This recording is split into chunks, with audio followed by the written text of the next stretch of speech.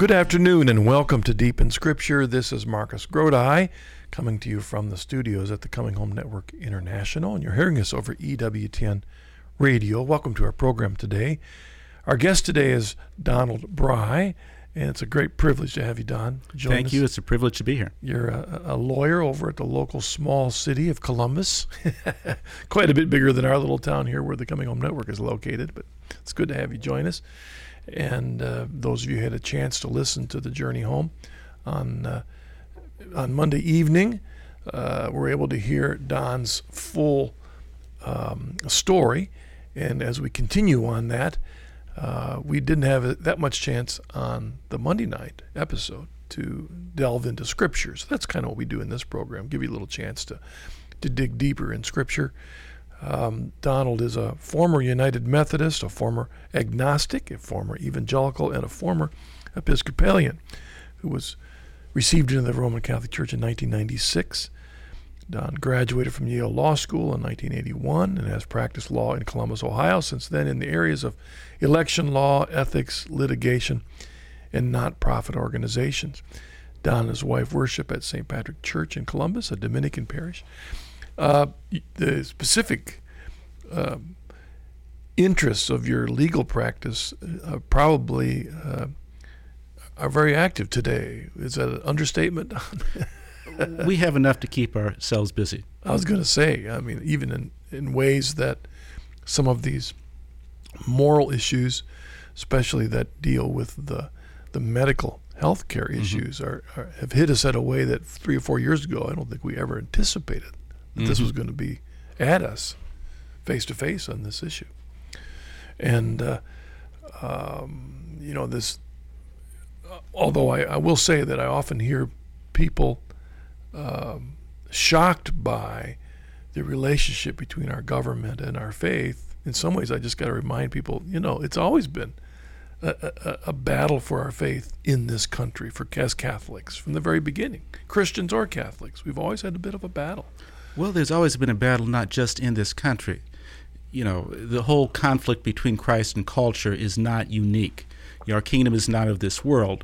When Jesus said this, he didn't really mean that it was. Nonetheless, human coercion is essential for there to be an ordered society. The problem is the people who are running it are human and therefore fallen, and therefore there are consistently ways in which it gets it wrong. The problem that we have today is that we need to fight as best we can for the truths that we understand. Before we get into the Scriptures, if I could ask you another question, Don, because you have come from a variety of backgrounds. For part of that time, you were maybe a card-carrying member of the Methodist Church, but maybe not on fire for Jesus. I think that's fair, although I can't remember what I did with the card. There you go. But yet, later, as a committed evangelical, and then continuing an evangelical as an Episcopalian, but committed to evangelical doctrine and values. It seems to me there's always been a struggle between, if I'm a practicing Christian in a culture, what is my responsibility to change culture? Or is it merely my responsibility to live my life in holiness and let the culture go to where in a handbasket? Well, as you know, Niebuhr talked about Christ of culture, Christ against culture, Christ transforming culture, different ways of approaching that. Yeah. Jesus actually told us what to do and what he wants of us. He wants us to become saints. Saints involve acts of charity. Acts of charity involve acts that express our love in concrete as well as in spiritual manners. There are works of spiritual mercy. There are works of corporal mercy, and we're supposed to do both of them. The acts of politics, as the Catechism talks about, is primarily the duty of the laity to be salt and light in their culture, to transform it as best they can, to fight for human life and human dignity. In our times, particularly about the sanctity of human life, the sanctity of marriage, the assaults on human conscience, the assaults on the dignity of the human person. And we can look back fondly, perhaps with rose-colored eyes, at other ages where it might have seemed easier. But this is the time and this is the place that our Lord Jesus Christ had placed us. And therefore, if we have the right to vote, we have the duty to form our consciences so that we vote in such a way as to advance those values and those commitments that are a true expression of charity towards our brothers and sisters as citizens of this country. All right, excellent. Because the reason I bring that up is that different Christian traditions have a completely different idea on what our responsibility is to change the culture around us. Some are more passive about it. And salt's not much good if it stays in the salt shaker. Exactly right. Light under a bushel and all that, right? I mean, that's right. We're called to make a difference in this world. So some would have written that off as works. No, that's how we live out our faith. And some would say, as James would, that if we're not doing that, then what's our faith? Right. I mean, and I think most evangelicals today would agree with that, although there are some separatist groups. Most of them would say that faith produces works, whereas Catholics would say we are saved not only by what we think, but by what we will. What happened in the fall? Our minds became darkened, our wills became weakened, our passions became disordered, and our bodies, our parts, have a tendency to fall apart. Well, Jesus wants to save all of those things. He wants to save our minds as well as our wills. And Catholics and Protestants sometimes mean the same thing and use different language to get there. But certainly for a Catholic, an act of the will is an act of charity. Yep. And of course, the will can only act upon what the mind presents to it. So it's necessary for us to have well-formed minds and understanding of who Jesus is and what he requires of us. Yeah, very incarnational understanding of our faith versus really a more Gnostic understanding, where it's just what we think, not what we do with our bodies. A lot of aspects of our culture are exactly there, that our feelings are confused with our wills. We can't always control our feelings, but we can decide how we're going to live our lives. Yeah. Now, you've chosen some great verses, and that I'm assuming were a big part of your journey. Is that why you've chosen these more in general? I did, because a big part of my journey is what is the church and what authority does the church have? How can you we talked before we went on the air about the passage, I think it was 1 Timothy 3:15 or something like that, right. About how the church is the household of the living God, the pillar and the groundwork, the pillar and the bulwark of the truth. Jesus Christ is the truth. But the church, according to Scripture, is the pillar and the bulwark of the truth. Which begs the question, what is the church? How do you know what the church is? Why does a Catholic church claim to be the church that Jesus founded? And are its claims worthy of belief? As you look back before your conversion to the Catholic Church, do you recall how you may have addressed that question as a Methodist or as an evangelical or as an Episcopalian? At the time, I knew that Jesus had prayed for the unity of the church. He prayed that you might be one even as the Father and I are one in his last prayer, his lengthy prayer, before he died. And looking around, it was plain to me, as I think it is plain to most intellectually honest Christians, that the church is not united. Protestants and Catholics and Orthodox, of course, are big divides, but even among Protestantism, there are various strains that are inconsistent with each other, all claiming to be the true way in which Jesus Christ wants us to worship. You can claim that the differences aren't important, but some people say they are, and some people say they aren't. How do you decide that? So I believe that the church was truly divided and really didn't know how to put the pieces back together again. You mentioned Monday night St. Lorenz's understanding of truth being kind of quasi-unanimous. Yes, St. Vincent of Lawrence, yes. St. Vincent of Lawrence. And I remember back in Protestant seminary that we used him, his idea, but it was linked with Calvin's idea and maybe playing off something Augustine said to define the church as this essentially unidentifiable, invisible collection of believers throughout all times and all cultures, some in and outside a visible church. And that's what we called the church. And I don't know, did you have that idea of it when you were a Methodist? Not so much, because when I was an evangelical, I was really into the scriptures. I was reading them on a regular basis, and Jesus said the kingdom of God is like a city on a hill. The kingdom of God is like a lamp on a lampstand. The kingdom of God is something you can see, not just something you experience in a spiritual, invisible, sentimental way.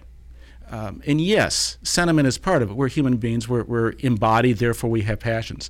But they need to be trained in a positive direction. So I always thought that the notion of a purely invisible church was helpful because there is a truth to that, but it wasn't sufficient because that's not what Jesus had in mind. And I think the passages that we're going to talk about today bear that out. Yeah, an invisible church can't be a pillar and bulwark of anything. Or if it is, how are you going to know where it is? Exactly. How are you going to know whether, if it's invisible, how do you know whether you're on solid rock as opposed to sinking sand? And if you base St. Vincent Lorenz... St. Vincent of Lorraine wrote, I think in the 400s or 500s, I don't have the date, looking back at the Trinitarian controversy. Yeah, and if you were to take that out of a visible church and just mean kind of almost a democratic idea that the Holy Spirit is kind of guiding people and the majority of people then there's no way identifying what is that majority. You can't ever take this survey and is that all that, I mean, look at our culture today with its survey after survey after survey. Just because maybe a growing majority of people around the world might be becoming more and more open, for example, to homosexuality, doesn't all of a sudden make it become right. Yeah, and I think, if memory serves, it was Irenaeus who talked about the difficulties he had arguing with people who denied the Trinitarian faith of the Orthodox Christianity. That when you quote to them from Scripture, they say, well, we're not following Scripture, we have a secret tradition that's inconsistent with that. And then when you talk about the tradition of the visible church, they deny that as well. So whether you appeal to Scripture or tradition, they're still going off the deep end because they follow sort of an invisible, unmeasurable sense of things that they claim to be superior to any sort of authority. All right, thank you, Don. Now, you've chosen 4 sets of Scripture to look at dealing with this issue of the church. The first is, and they're all to a certain extent familiar, of course, the first is Matthew 16:18-19. Let me read this, Don, and then go ahead and discuss it and how the part that this played in your own journey of faith in relationship to the church. And this is quoting our Lord. And I tell you, you are Peter, and on this rock I will build my church, and the powers of death shall not prevail against it. I will give you the keys of the kingdom of heaven, and whatever you bind on earth shall be bound in heaven, and whatever you loose on earth shall be loosed in heaven. What I saw in this passage, we've talked about the role of Peter in other contexts on the show, I believe, but right. The church is built by Jesus. It's not a human construction. It's something that is a reality independent of our desires, independent of our hopes, independent of our experiences, because it is a gift. It is a gift of something that Jesus builds and gives to it. He also says, the powers of death is this translation. I think the Greek is the gates of hell shall not prevail against it. And of course, gates are not an offensive weapon. Yeah. Gates are what you attack when you are trying to take a city, when you are on the offense. But it says that the gates of hell shall not prevail against it. And therefore, the church that Jesus founded is a church that still exists, that the gates of hell have not prevailed against. Otherwise, Jesus is a liar and he is not our Lord. I had to mention something humorous here because there's a couple of Catholic radio stations that, of course, are broadcasting this. And I was not long ago out doing some talks to help promote Catholic radio, and I strongly do. Hope all of you listening are supporting Catholic radio. But the head of Catholic radio was speaking, and he was using as an example this passage about our need to charge the gates of hell because they won't prevail. Because he says that idea of the gates of hell won't prevail. It's not as if we're going to be attacked by any gates. He used the example of, hey, gates, anyone here been attacked by a gate? Right. And what was funny is my son Richard raised his hand because we have electric gates on our farm, and he's been knocked back by the electric wire on a few gates here and there. Normally gates don't attack us, but that's the point, is that these passive gates we are to charge as the church. And you charge in part because of the way Jesus formed the church. We can disagree about that, but Scripture has to be the foundation for our understanding of that. And one of the things that we have here is the keys of the kingdom of heaven were given to Peter, and whatever you bind on earth shall be bound in heaven, whatever you loose on earth shall be loosed in heaven. The keys were not given to the other apostles, but 2 chapters later in Matthew 18:18, Jesus also tells the other 11 that what they bind on earth shall be bound in heaven, and what they loose on earth shall be loosed in heaven. So those apostles, at least, were given certain authority. Raises other questions. Who did they give it to? Who has it now? Does anybody have it now? But that is linked to what the church is. The church has certain authority over sin, over forgiveness of sin. Most Protestants, I think, would say that what that means is preaching the gospel. And if you accept the gospel of Jesus Christ as your personal Lord and Savior, your sins are forgiven. If you reject that, they're retained. And that's what it means to retain or to loose. But leaving that at one side, whatever it is, from this passage alone, it is something that is given first to Peter and then to the other apostles. Yeah, and in essence, the evangelicals, as soon as you take this whole passage to not mean directly even Peter or the other apostles, but merely the faith of Peter, then all John chapter 14, 15, 16 are not about the apostles. That's about all of us. This is about all of us. The gates of hell are not going to prevail against the faith in kind of a general way. The binding and loosing, it gets watered down. It has to be, because once you unzip the commitment of the apostles, the continuity in the church, all this stuff has to get watered down and spread out. My understanding is a lot of modern evangelicals don't make that argument anymore. It used to be a fairly popular argument. Most of them will agree that Petros and Petra are referring to Peter, and that Peter has this authority, whatever his authority is, but they will deny that Peter had successors. Yeah, okay. And they might say if there was an early church, it was lost in the first couple centuries. If there was any, whatever church there was watered down and lost, and then, of course, rediscovered in the Reformation or even later. They will say that, but if they really want to rely upon the Bible, they might not want to say that the church disappeared or lost authority before it told us what the table of contents to the New Testament was. Good point. Another passage you've chosen then is John 20, 19 through 23. On the evening of that day, the first day of the week, the doors being shut where the disciples were for fear of the Jews, Jesus came and stood among them and said to them, "Peace be with you." And when he said this, he showed them his hands and his side. Then the disciples were glad when they saw the Lord. Jesus said to them again, "Peace be with you. As the Father has sent me, even so I send you." And when he had said this, he breathed on them and said to them, "Receive the Holy Spirit. If you forgive the sins of any, they are forgiven. If you retain the sins of any, they are retained." The importance of this passage for me was that people can argue. For example, Matthew 16, Jesus said this would happen, doesn't mean it already happened.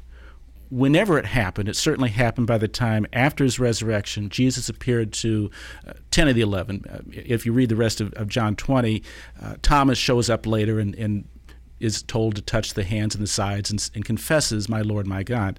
But Jesus breathed upon his apostles and gave them the Holy Spirit. And with giving them the Holy Spirit, he gave them certain authority to forgive sins and to retain sins. So the foundation of the church, of the 12 apostles, or of the 11 apostles after Judas had hung himself, was that Jesus gave the authority, and it wasn't just a verbal thing, you're going to have this authority. The Son gives it to you. He also breathes upon them the Holy Spirit and gives them the Holy Spirit, confirming them in the role that he had established for them to have.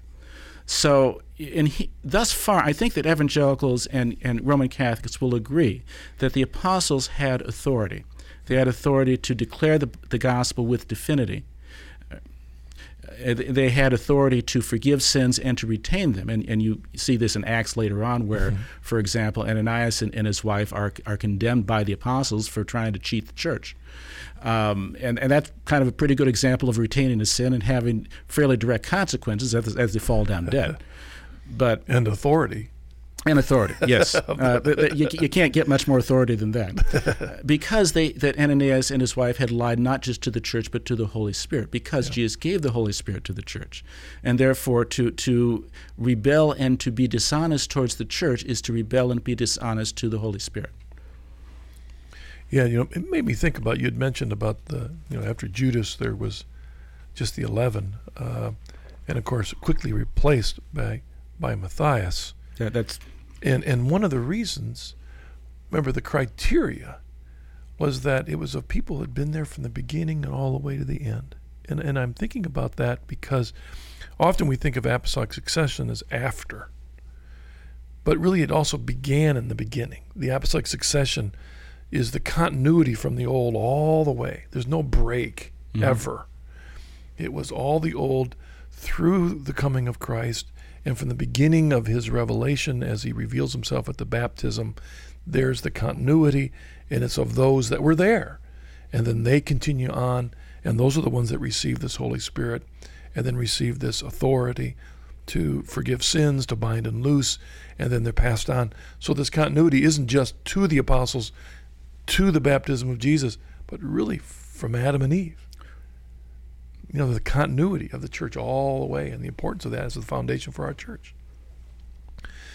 Let's we're going to a couple more that we want to get to. Let's jump to this verse because we're going to take a break a little bit. I want to keep an eye on that clock because this takes us back to Acts chapter 1, 20 through 26. And we were, as I was just mentioning this, I was thinking of jumping ahead a little bit, but there's kind of the background for Acts. Beginning with verse 20, for it is written in the book of Psalms, let his habitation become desolate, and let there be no one to live in it. And his office let another take.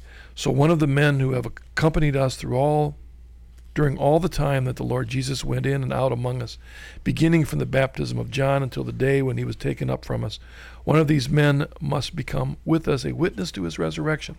And they put forward two, Joseph called Barsabbas, who was surnamed Justus, and Matthias. And they prayed and said, Lord, who knowest the hearts of all men, show which one of these two thou hast chosen to take the place in this ministry and apostleship from which Judas turned aside to go to his own place. And they cast lot for them, and the lot fell on Matthias, and he was enrolled with the 11 apostles. But we were on the same page, Don, weren't we? We were certainly on the same page. And as we talked about before, the term office, which is, I think, the Revised Standard Translation, others talk about leadership. The Greek is episkopon, which is the same as the Septuagint, the Greek translation of the Old Testament in Psalm 109:8. And his episkopon means bishop. The Douay-Rheims and the King James Version both translate this as bishopric. Let his bishopric another take. So one, they are associating enrolling with the apostles as enrolling with the 11 apostles being taking someone's episkopon, taking someone's office of bishop. And the term bishop, the term episkopon, is used later in the New Testament of people who were not with them from the beginning. Or even the term apostle. For example, Paul was not there from the beginning. Right. Mark and Luke, who wrote infallible gospels, were not there from the beginning, or certainly were not enrolled with the 11. And then, of course, Paul writes to various folks about appointing bishops and the office of bishops of people in Asia Minor who are bishops, episkopon, who were not part of the original 11. The point of this passage for me is it wasn't just Jesus saying, you 11, and then once you die out, church is on its own, in some fashion rather, but rather there is an office which was created by Jesus Christ that was given authority, that received the Holy Spirit, and those who had that office then enrolled Matthias. Now, some people will argue that they did this before Pentecost, and therefore they didn't fully have the Holy Spirit. But in John 20, they already had the Holy Spirit. Yeah. He gave them the Holy Spirit. He gave them that authority already.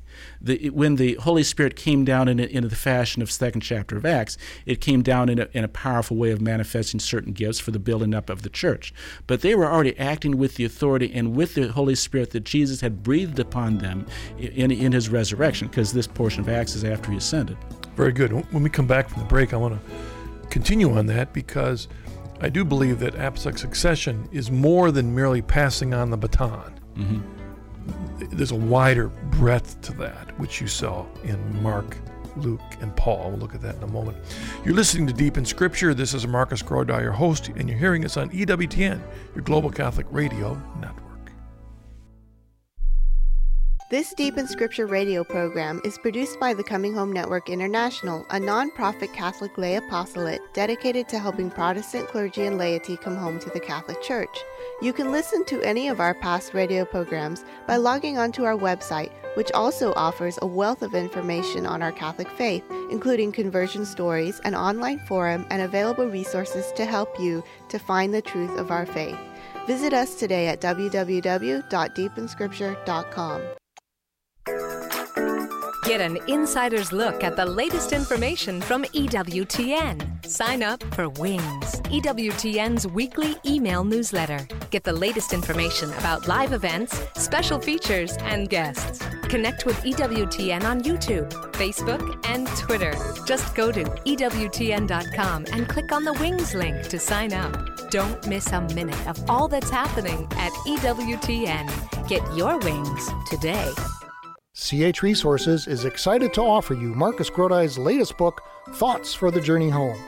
If you're not Catholic but are looking seriously at the Catholic Church, or if you've recently entered the Church, this book will provide you with wisdom and encouragement for the journey.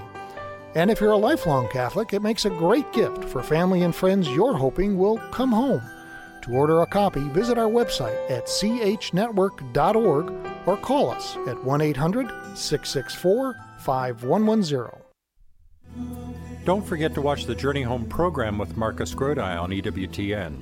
Each week, Marcus meets new guests who have journeyed to the Catholic faith from many backgrounds.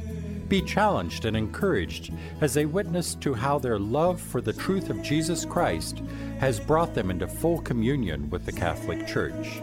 That's the Journey Home program on EWTN, live on Monday evenings at 8 p.m. Eastern Time.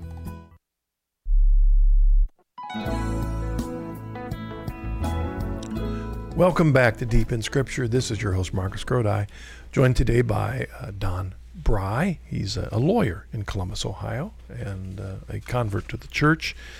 And we've been looking at scriptures that were key to your own coming to understand the authority of the church, Don. And we were looking just before the break at Acts chapter 1, and this filling of the bishopric and of Judas when he was gone, and then of course Matthias. And I thought just a couple things we could reflect on that. One of which is what you see in a key aspect of this is that apostolic succession is not merely a passing on of a baton from one bishop of his bishopric to the next bishop of that bishopric, as if throughout time it doesn't just end with the 12, but that there will be 12 forever, but that even during the lives of the 12, this apostolic college expands in a breadth to Paul, to, I would say, Barnabas, would some consider Barnabas, or Mark and Timothy and others. And it explodes very quickly even beyond that. For example, after Peter left Antioch, he became Bishop of Rome, of course. But one of his successors was Ignatius of Antioch, who was persecuted and sent to Rome to be killed. And he wrote a bunch of letters to a bunch of churches telling them to obey their bishops. More than, he wrote 7 letters, but that indicates that there were already a college of bishops in the early 100s. I think he was around 107, if memory serves, that he was heading over to Rome.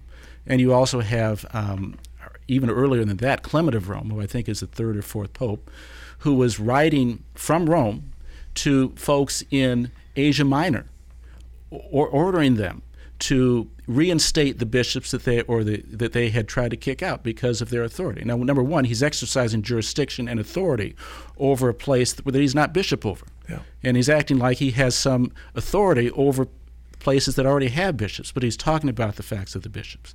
And one of the historical anecdotes that I found most compelling to talk about how this developed very early on. As we know, John the Apostle was in Asia Minor for much of his post-resurrection ministry. And one of the young men who was about 30 when John passed away was a guy named Polycarp. Polycarp was bishop of Smyrna, who was martyred at a very old age, in around 155.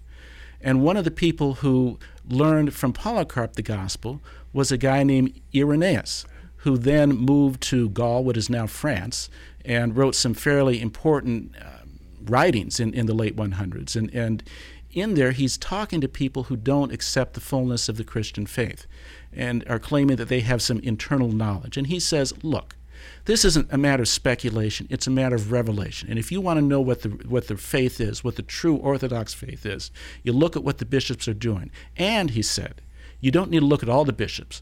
Look at what the Bishop of Rome is teaching, because they're the successor of Peter, and he lays them out. It wasn't a full explication of papal infallibility as we have it, but it was an explanation that the bishops have authority to teach and control. And Ignatius got the gospel from Polycarp, and Polycarp got the gospel from John the Apostle, and John the Apostle got it from Jesus. And that's pretty good pedigree.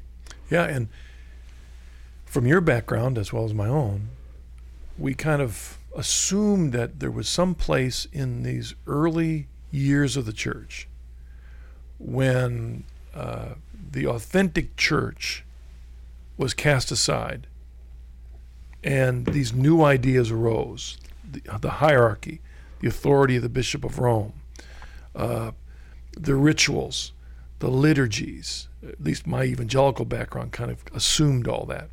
The point is, as you just traced this references to the bishops that were already present in all these places, there's no literature anywhere that starts any of this. It was already in place, assumed, complete from the edge and the edge of the church from the very beginning. And to me, that speaks a very loud voice, even though it sounds kind of silent, that the stuff you're talking about was accepted from the beginning. And as we talked about in the Matthew 16 passage, if the gates of hell weren't supposed to prevail against it, Jesus didn't say the gates of hell won't prevail against it until the last of you 11 pass away, and then it's hell in a handbasket. He said it won't prevail against it. The church was still there. It was there in the form of bishops who had an exercised authority. All right. The next passage that you pointed out is Acts 15, 28 through 29, which is really two verses, in some sense, pulled out of a very important chapter of the first council of the church in Jerusalem. And it is, when you're talking about the authority of the church, is all the things you've talked about. You got later Clement sending a letter from Rome to Corinth. Right. What kind of authority is that? Well, here you got a bunch gathered in Jerusalem with a decision that's going to affect the whole church. And you've pulled two verses for us to look out of that context. Verse 28, for it has seemed good to the Holy Spirit and to us to lay upon you no greater burden than these necessary things, that you abstain from what has been sacrificed to idols, and from blood, and from what is strangled, and from unchastity. If you keep yourselves from these, you will do well. Farewell. As you alluded to, this is talking about the Council of Jerusalem. The Council of Jerusalem dealt with how do you deal with Gentile converts to Christianity. Judaism requires members of Judaism, men, to be circumcised. This was sort of an off-putting requirement for adult males. Being circumcised might be okay for infants, but for adult males, this was somewhat of a painful process. And more to the point, the question was how much of the ritual law of the Old Testament was actually part of the natural law that's binding upon all human beings, and therefore part of the Christian covenant. Was Christianity merely a sect within Judaism, or was it a new covenant that did not reject Judaism but build upon it? Just as when you teach someone to eat with a spoon rather than with their fingers is not inconsistent with later teaching them to eat with a fork. And what struck me about this is the Council of Jerusalem exercised authority and told people you don't have to be circumcised, but you have to abstain from raw meat and meat that's been sacrificed to idols, and from unchastity. And they said that not just because we had a vote, and this is what the decision is going to be today. They said it seemed good to the Holy Spirit and to us. The church and council claim to have the authority of the Holy Spirit in order to order and direct people to do and to not do certain things. This, by the way, is also a reason why the church was not just a matter of, we'll preach the gospel, then people will be saved if they believed it, and they will be condemned if they don't. The church had authority to order people how they act. And Clement of Rome, writing in 95 or 96 AD, was doing the same thing in a different context, as we talked about before. I remember when I looked at this passage in my own journey, something struck me, Don, and I wonder if you would talk about the significance of this, and that is the significance of this council overturning that which in the Old Testament was proclaimed to Abraham as a law that would be for all times. And to a certain extent, the reason that you had the council in Jerusalem in Acts 15 was because the leaders of the church were encountering essentially some sola scriptura folk, some Judaizers who were insisting on the letter of the law of the Old Testament scriptures. There was no New Testament scriptures yet. They were being written, as you obviously can see when you see the book of Acts. They are being written. The scriptures were only the Old Testament. What does the Old Testament say? Circumcision is a law for God's people for all time. The audacity of this group of men to say no longer. And it's interesting, too, because there is an old Leviticus passage of what happens if you eat flesh, human flesh. Well, you're expelled from the community. And what happened to the Christians who received the body, blood, soul, and divinity of Jesus Christ in the Eucharist? They were expelled from the Jewish community. Not exactly what they probably thought they had in mind when they were drafting the Old Testament law, but there it is. Right. But that, to me, that right away addresses the issue that when the Holy Spirit is given by our Lord Jesus to these men, as you read in that passage, that they have an authority. And if that means taking an Old Testament law that no longer applies, they have the authority to say that. For example, another thing that happened about the same time, they're no longer worshiping on Saturday. Mm-hmm. They're still meeting in the temple on Saturday, but now they're meeting on the Lord's Day, in the 8th day. And that becomes the focal point of the church. The church has this authority. It isn't a group of guys gathered that vote, and the authority doesn't rest in the vote or even the resting in taking some kind of lot. It rests in the authority that is in the gift of the Holy Spirit to these leaders of the church. I think that's right. And all Christians except for Seventh-day Adventists do worship on Sunday rather than on Saturday because this was the ancient and universal practice of the church. And Seventh-day Adventist is an American creation, or it came into existence in the United States. They read the passage differently and decided that's what it meant. But that's contrary to the experience and practice of every other Christian group in the world and every other time. And to a certain extent, they're right. If you're going to reject the authority of the church, then the question is, all right, the rest of you Christians, why aren't you worshiping on Saturday? Mm-hmm. Why aren't you? It isn't just because, well, the early church changed it. What do you mean the early church changed it? The leaders, the bishops of the early church. That's why we have a Bible we can trust. And in fairness, as you pointed out, the folks that read the Old Testament, there were two ways you could read it. You could read these requirements as binding not only on Jews but upon everyone, or read them as binding only on Jews and not upon Gentile Christians. Who got to decide what the true interpretation was? The church decided, and the church didn't say, this is what we're writing in our rule book today, and if we have another convention next week, we can change it, which actually the church can do about some things, if they're purely disciplinary rather than doctrinal. Right. But it said that it seemed good to the Holy Spirit and to us, not just as this is how the majority vote came out. Maybe they'll vote next convention differently. Well, even the things that you read there from that passage, this list that was in that letter that was distributed, they weren't all issues of faith and morals. They were more discipline, right? That therefore are not exactly the way we live our faith today, nor do our non-Catholic brothers and sisters that live by that short list that we've recognized that the Holy Spirit continues to guide. And part of it is because God knows what is good and what is not good for the human person. And what is the very first thing in the Bible that is declared to be not good? It is not good for man to be alone. And to say that it's just me and Jesus and I'm alone, and that's my relationship with God. Yes, it's good to have a personal relationship with God. Every Mass, I fall on my knees and say, I'm not worthy to receive you, or not worthy that you should enter under my roof. And then I receive Jesus Christ personally, body, blood, soul, and divinity, on my lips and in my heart. There's no more personal way of receiving Jesus Christ than that.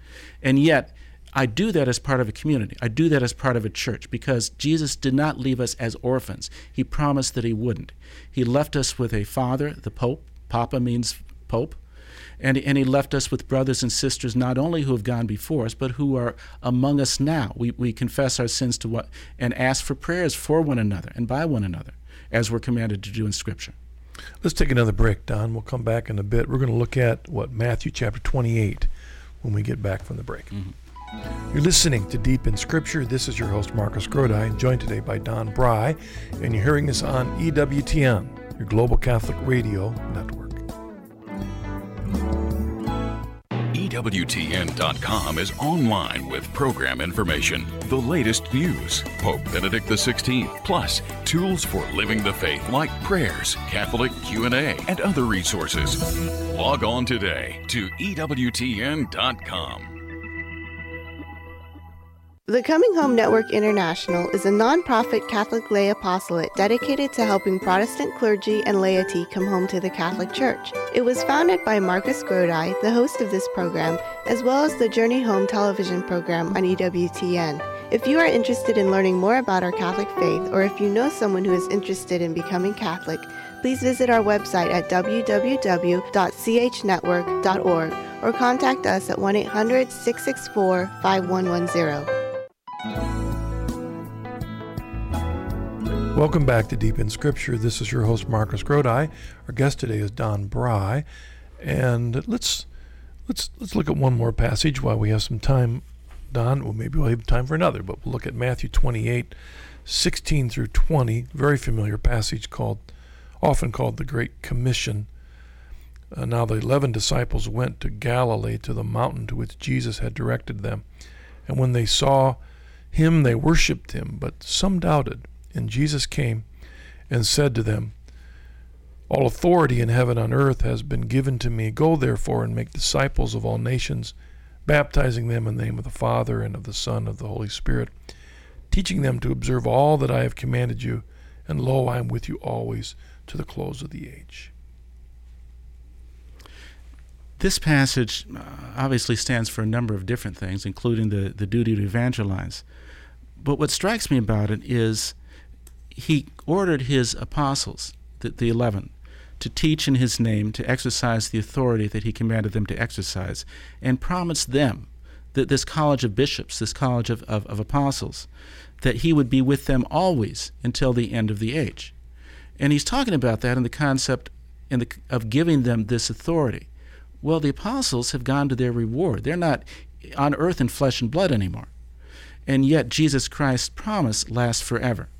And his promise to be with us always until the end of the age means that the apostles and their successors have Jesus with them to do the teaching with authority and to observe the things that were commanded, and to do so with Jesus Christ and the Holy Spirit that he gave them until the end of the age. That necessarily means that there's someone who has that authority until even now, even in the Middle Ages, even in the Renaissance era, even in the French Revolution, even in the Russian Revolution, in the Spanish Civil War, the Mexican Civil War, and the pathologies of American rejection of the permanence of marriage, the nature of it, the sanctity of human life, and all the other things that are contrary to really right reason, not just Christian revelation. It reminds me of that passages in, again, John 14, 15, and 16, where he promises the Holy Spirit, that many of our evangelical brothers and sisters take those passages to mean Jesus is talking to Christians in general. as opposed to, in the context, he is speaking to the apostles. And there is a huge difference, because if you take those passages in which he describes, for example, that the Holy Spirit, when he comes, will guide you into all truth, help them remember all that he said, will help them discern the future. If he's speaking to the apostles, that makes all the sense in the world to why we trust the church, why we believe the scriptures are infallible, because the church was guided. That makes all sense in the world. If it means more generally to all Christians, then we got a big problem. Because why the confusion? Or to put it differently, what does Jesus want? Does Jesus love us or not? Does he want us to love him? How much? With our whole hearts, our whole minds, our whole strength? Or just with some of it? And the question answers itself. He wants us to love him. And therefore, he wants us to give our wills to him and to subordinate our minds to his mind. And he promises that he'll be with us always, or be with his church always. Doesn't that necessarily mean that Jesus Christ, by his authority and by the Holy Spirit he gave his apostles and their successors, will provide to us the means whereby we can know sufficiently what he wishes us to know, and we can form our will sufficiently to the ways in which he wants us to express our love and devotion to him as our Lord and Savior. And if that's true, then that possibility exists to the end of time. And the only place really that connects to the early church, to the medieval church, to the apostolic church, and to today is the Roman Catholic Church. Protestantism as an entity really is faced with one of two possibilities. Either it becomes a least common denominator religion in which it really doesn't matter what you believe or what you do as long as you are part of the group and share this sentiment of this historical continuity to something that you don't fully embrace anymore. Or you become rigid and exclusive and say, okay, we have the truth and no one else does, which of course Catholics are often accused of that. And to some extent, it's true. We do claim to have the truth in its fullness, although we also believe that other separated brothers and sisters have the truth to some measure or other, and we can learn very much from them and from their zeal to love Jesus Christ, because the closer we all get to Jesus, the closer we all get to each other. But at the same time, there is a discontinuity between, is infant baptism or adult baptism required, or is any baptism required? Is a serious sin mean that you lose your salvation, or does it mean you were never Christian to begin with, but you didn't know it because you really thought you were? Their whole schema of does predestination mean that God creates some people purely for the intent to show his majesty by condemning them in hell forever, or is there free will? And how free is the free will? Aren't we tainted to some extent by the fall? In fact, we've got about 5 minutes to go, and I'm going to ask you, why is the church necessary to fulfill a scripture like I'm going to quote? I'm going to throw this so you didn't know this was coming. But just think about, why is the church necessary for this? Paul wrote in 2 Corinthians chapter 7, verse 1, "Since we have these promises, beloved, let us cleanse ourselves from every defilement of body and spirit, and make holiness perfect in the fear of God." Why is the church necessary to fulfill that command of Paul? Because Jesus loves us, and he gives his gifts to us. He doesn't make us orphans, and he feeds us as children. He feeds us with his grace in the Eucharist. He makes us new creatures. In his baptism, the Holy Spirit descended on him bodily in the dove, where God the Father is heard orally to say, "This is my beloved Son with whom I will plead." Why was Jesus baptized? He didn't need to be baptized. But what he touches, he transforms, he changed the water. So when we are in the water of baptism, God says the same thing to us, that we become his beloved sons with whom the Father is well pleased, and the Holy Spirit, which appeared bodily to him, comes upon us. When we receive, the children of Abraham stood in the place of Abraham. So the promises God made to Abraham were promises God made to them.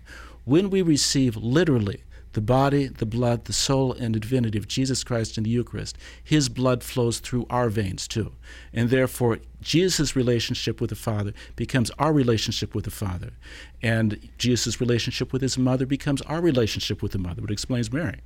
And when we receive confirmation, that the Holy Spirit comes upon us so that we become fully equipped as mature men and women to fight the fight that God has given us to fight with all of our might in terms of personal holiness, in terms of showing charity towards each other, and in confession, in penance. When we fall down, as we do repeatedly. The reason I go to confession is the same reason the Pope does. I need to. And that there is a real forgiveness because Jesus gave the church the power to really forgive. And it expresses that. The main functional difference between the Catholic Church and pretty much most other churches, except for the Orthodox, is we believe in sacraments. And we believe that God gives us all of these gifts so that he can draw us towards himself. He can shape us and form us into the creatures that he intended before the beginning of time to make us into as his sons and daughters who are fully in love and fully of one mind with the Father, the Son, and the Holy Spirit.